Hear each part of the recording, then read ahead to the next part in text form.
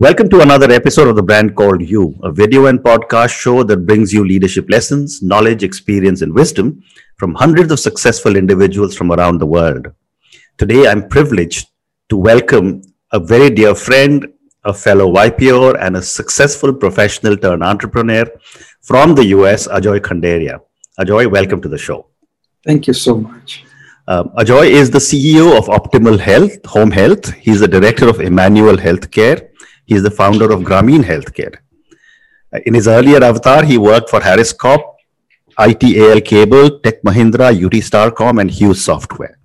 He's an investor in several businesses focused on technology and healthcare. And as just mentioned, he's a fellow YPO member. So Ajoy, tell me, what would you say are three key milestones in your life or your career? Well, the very first milestone is getting married. Mm-hmm. It changed me from being a happy-go-lucky, no responsibility person into a person having some responsibilities. The second milestone was joining YPO. Mm-hmm. I did not know what I was missing. I did not know the drawbacks of me as an individual until I started getting education from YPO on how to be a good human being first and a reasonably good business person second. Third thing is most of the ventures that I did were ventures I did or participated in to get a paycheck. Mm-hmm. Starting Gramin Healthcare was the third milestone in my life because it was based more on my passion of providing some impact, giving back to society, etc., rather than for financial gain. Okay. So I'd say that would be the third milestone. Fantastic. So Ajoy, tell me now, let's talk about your third milestone, which is Gramin Healthcare. Tell me about this venture. So Gramin Healthcare original avatar was a second opinion company for the rich and famous and the elite of India. Mm-hmm. I ran across Dr. Avasthi and Sandeep from IFCO, and they talked about stories about farmers committing suicide because of health and getting cured but having sold their farm, etc., etc. And their question was, can you do something with us? Mm-hmm. And so we started Gramin Healthcare. Gramin Healthcare original plan was to provide primary healthcare to the farmers of India. Okay. And we continue doing that. We have morphed and evolved over 3 years, but the idea is to provide healthcare to the farmers, to the underprivileged, underserved, at a price they can afford, a distance they can travel, but most importantly, with the dignity they deserve. Okay. And, when you talk about rural healthcare and you're providing affordable health, let's start with discussing what are some of the major challenges people face in rural healthcare. The first and foremost is changing behavior. Okay. Most of the rural population is used to dealing with village quacks, people who have inherited the skill set over decades from down their family. Yeah. And changing the behavior is hard. Second problem is, if you don't want it to be a charitable or a CSR initiative, you need to be able to monetize it. Monetizing service offering in rural India is hard. They're used to getting it free from the government of India. And last but not the least is, as soon as you try to figure out how to monetize it, last mile connectivity is very difficult. Okay. Because your average revenue per person is lower. Therefore, you cannot afford to spend the same amount of money that you would spend in urban India. Okay. And when you are talking now of things like using technology to change healthcare, what kind of technology are you using? I mean, I suddenly have started to see this whole discussion on telemedicine becoming very relevant again today. And I was telling somebody, I think when you were with Hughes and I was with Hughes, 30 years ago, he was talking of telemedicine using VSATs.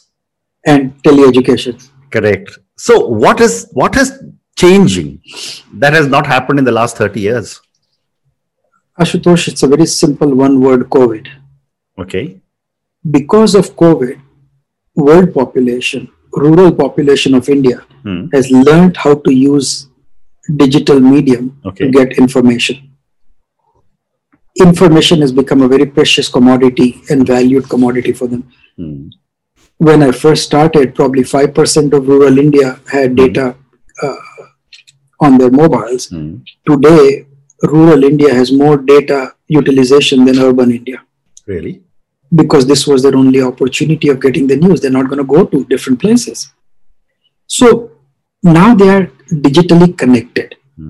The goal of Prime Minister Modi was to have everybody on a digital platform, and no other power could do it, but COVID did. So now that they are on a digital medium and access digital content, telemedicine, or what I call assisted telemedicine, and mobile apps for healthcare are becoming very relevant and very used. And I'll just take a second and talk about assisted telemedicine, because in medicine, you still do not trust the telephone operator. So when I say assisted telemedicine, I mean telemedicine provided by a person of their own community, and having a brick and mortar to know that these guys are here for good. They're not here fly by night, here today and gone tomorrow. So Ajoy, tell me, can you help, for thousands of people who are going to be watching us talk, can you give me an example of where your intervention helped to sort out or resolve a medical challenge, without giving names, of course? So in the past few years, when it was pure brick and mortar for us, we must have on an everyday basis detected at least one patient with either a breast cancer or a cervical cancer or oral cancer. We couldn't do anything about that, but we identified those. And then we referred them to the Jindals and so on and so forth, who are people who provide free service to them. So I would say on a weekly basis, or maybe even twice a week, we probably saved a life. Wow. The one episode that I remember very clearly is that one person called with some sort of disease on the phone, and our clinicians spent 2 hours with them on the phone, walking them through all of that emergency situation, because they were not in a position to get to an ICU. So that situation was dealt with on the phone, and that person recovered. And we got a few of those. Felt very good about that. Our original objective was to find people with diabetes, hypertension, manage that so they don't get into serious ailments. That has not happened in as big of a way as acute illnesses have. Okay. And you just spoke about the incredible amount of data that is now being collected from rural India. How does this data help you better serve the underserved? So, Ashutosh, the answer to that is, first of all, the data that we collect from patients is incredibly rich. Okay.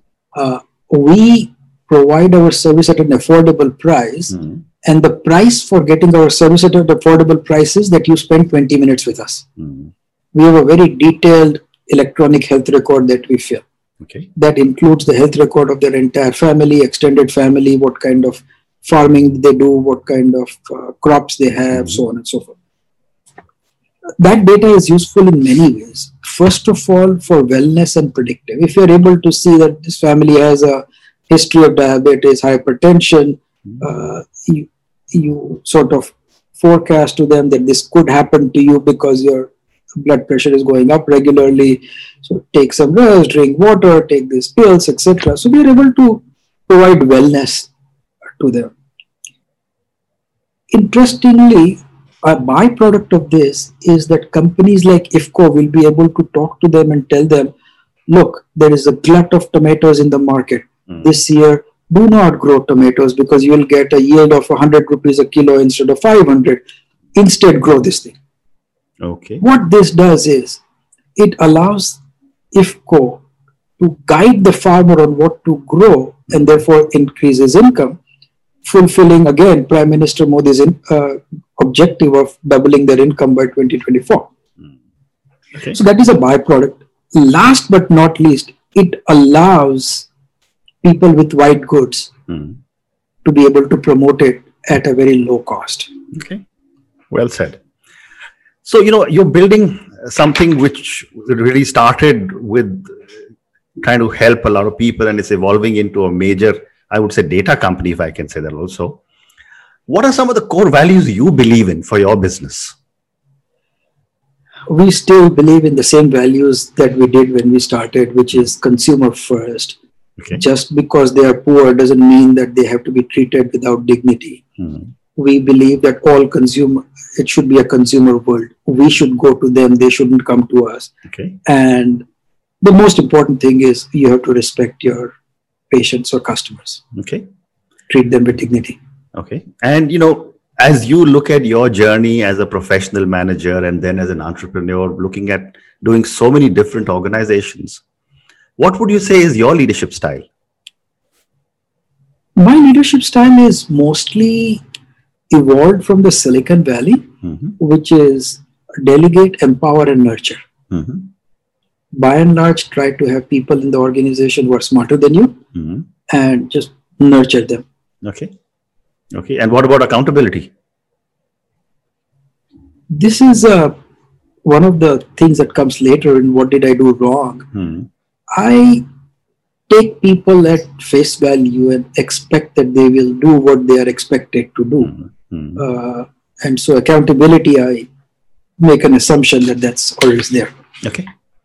So one more question for you on related to Gramin before I move to the next segment. You are working a lot in rural India and you're collecting a lot of data there. This age really belongs to the millennials and the Gen Zs. Your children, my children, they're all Gen Zs and the millennials. What is your view of the millennials and the Gen Zs in rural India, and what kind of steps are they taking for their healthcare? My opinion may be contrary to popular belief. I do believe that in rural India, trust, confidence comes from gray hair. I do not, my opinion, I do not think rural India is ready for the millennials and significantly high tech at this point in time. Okay. And second of all, again, my opinion is that a lot of the millennials have read a lot of press, have read about the 25-year-old unicorn and 26-year-old multimillionaire. So they are all looking at extremely scalable, quickly scalable, flippable, exitable type of business. Healthcare is a long gestation period. Correct. Rural India is longer. Healthcare in rural India is longer. So it requires a lot of patience, a lot of conviction, and may not be a unicorn anytime soon. Right. So it's meant for people like us. Okay. Who have a lot of patience. Okay. Fair enough. So that's a very interesting segue into the next conversation, which is you as an investor. You invest in several places.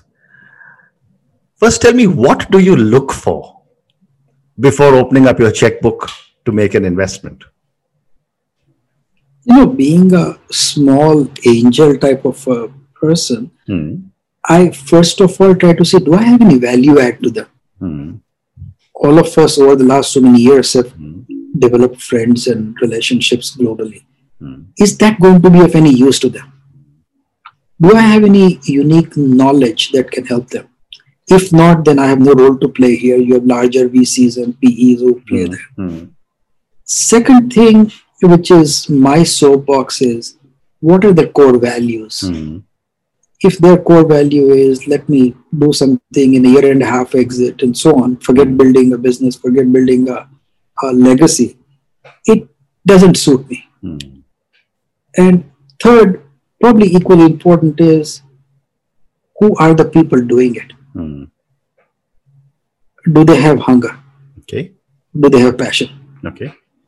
So to use your earlier comment about you having to wait and have a lot of patience in your healthcare business in rural India, do you have the same kind of patience when you are an angel investor? As an angel investor, I'm not looking for an exit really. Okay. I'm in no rush. I do not build in any exit clauses wherever I invest. Uh, I have amazing patience when it comes to angel investment. Okay. And, again, based on all the investments that you've made in your own companies and others' companies, what, according to you, are some of the basic mistakes a lot of startup entrepreneurs make? I think two things. One is most entrepreneurs are good at what they do, whether it's technology or healthcare or whatever. Most of them are not very savvy when it comes to cash flow. Okay. Most early stage businesses fail because of lack of cash flow or lack of management of cash. Second thing that I think many of us do is delay things, procrastinate, or miss the right window of opportunity. So my personal failure has generally been timing. Get too passionate and too emotionally attached to the business. So don't look at the business in a practical way. Very interesting. And one more question on startups before I move to the next segment. You have done so many startups, you've invested in so many places. I keep getting conflicting views on whether you should do it solo or whether you should have a co-founder. Your views? Should have a co-founder. Should have a co-founder. And why do you say so? Unless you are in the YPO, you really don't have a sounding board. It's kind of lonely at the top. Now, we are fortunate that we are in YPO, so we have a forum with 7-8 people who are non-judgmental and much smarter and much more accomplished than we are, and they are there to provide the backups. Most entrepreneurs, by definition, will not qualify to be in the YPO. And so if you have a co-founder, you are reducing the risk. You are reducing the bottleneck. You are reducing the risk of a key man. And you can have complementary strengths. Interesting. So I'm going to now move to the last segment of our conversation, which are some questions for you personally. As you look back at life and as you look at all the stuff you will do in future, what does success mean to Ajoy? Well, success in the past was measured by dollars and cents. Correct. Today, it's a very cheesy statement, but success is if my kids and my family think I'm doing something important, they're proud of what I'm doing. They're proud of talking about it to people and not the balance sheet. That's important. And success to me is if my peers think that I'm doing something of value. Okay. And, a follow-up question to that is that who or what inspires you? I have followed what some people do. Two people who come to my mind are not people that you look about in books, movies, or through the press, but people I know personally. One gentleman is Niren Chaudhary, whose life is incredible. I don't know if you're familiar with Niren. There is a movie made on his life called The Sky is Pink. Okay. He was the CEO of Yum Foods in India.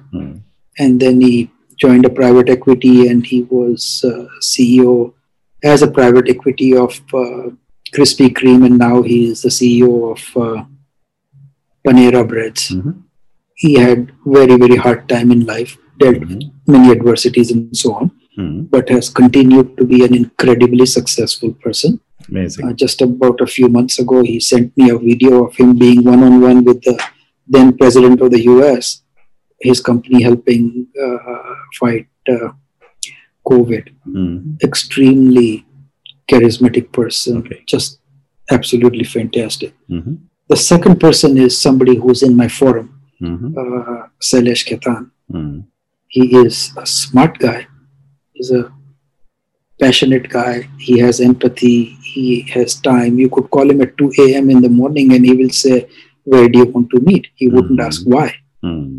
Yeah. And Amazing. for a person who's as successful as he is, to be not looking at his calendar to see if he has time for you, but asking when, it's amazing. Yes. It's amazing how these two individuals have been something that I always like to emulate if I can. Fantastic. Thank you. That's amazing. So my next question, Ajoy, is on failure. I've always said that parents in India or South Asia don't teach children it's okay to fail. We are always told you got to be first, go to the head of the line, and that manifests itself in our behavior patterns throughout life. Yet we keep failing. My question to you is, what have been some of your learnings from some of your mistakes or your failures? One of the cliches that I use is, it's not how you fall, it's how you get up that matters. Correct. Second thing, early in my life, I started playing competitive sports. I lost more often than I won, which is true for everybody, sure, however good they are. And there is always a lesson to be learned from that.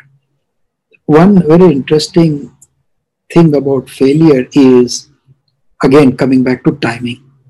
Way back when I had an offer to join a company and I was getting X percentage stock in that company. I said, okay, fine, let me think about it. I'll come back to you in a couple of weeks. In that couple of weeks, that company got sold to Cisco. My stock at that point that was offered to me was worth tens of millions. This is 20 plus years ago. So sometimes it's better to take a decision when you know you're going to take a decision rather than postpone it. Okay. And my last question to you, Ajay. There's so many people are going to listen to you and your all the advice you've given and your thoughts. What would your advice be to a young individual starting off on their life journey? Interesting question. I just was trying to tell a young entrepreneur this answer to this question in my way. I was saying you have a lot of years of work left in front of you. Do not necessarily try to shortcut your first success. Do not try to get it done tomorrow, day after. Take your time, learn from that. And last but not least, carry your well-wishers and investors with you. Amazing. If you do well for them, they will be with you for the next 15 ventures that you do. And otherwise, they are going to be not your well-wishers going forward. So like, the chicken and the egg, don't try to get all the eggs at the first time. Correct. Well said. Ajoy, thank you so much. It's been such a pleasure speaking to you. I wish you and everything that you're doing lots of luck. Thank you so much. Appreciate it. Thank you.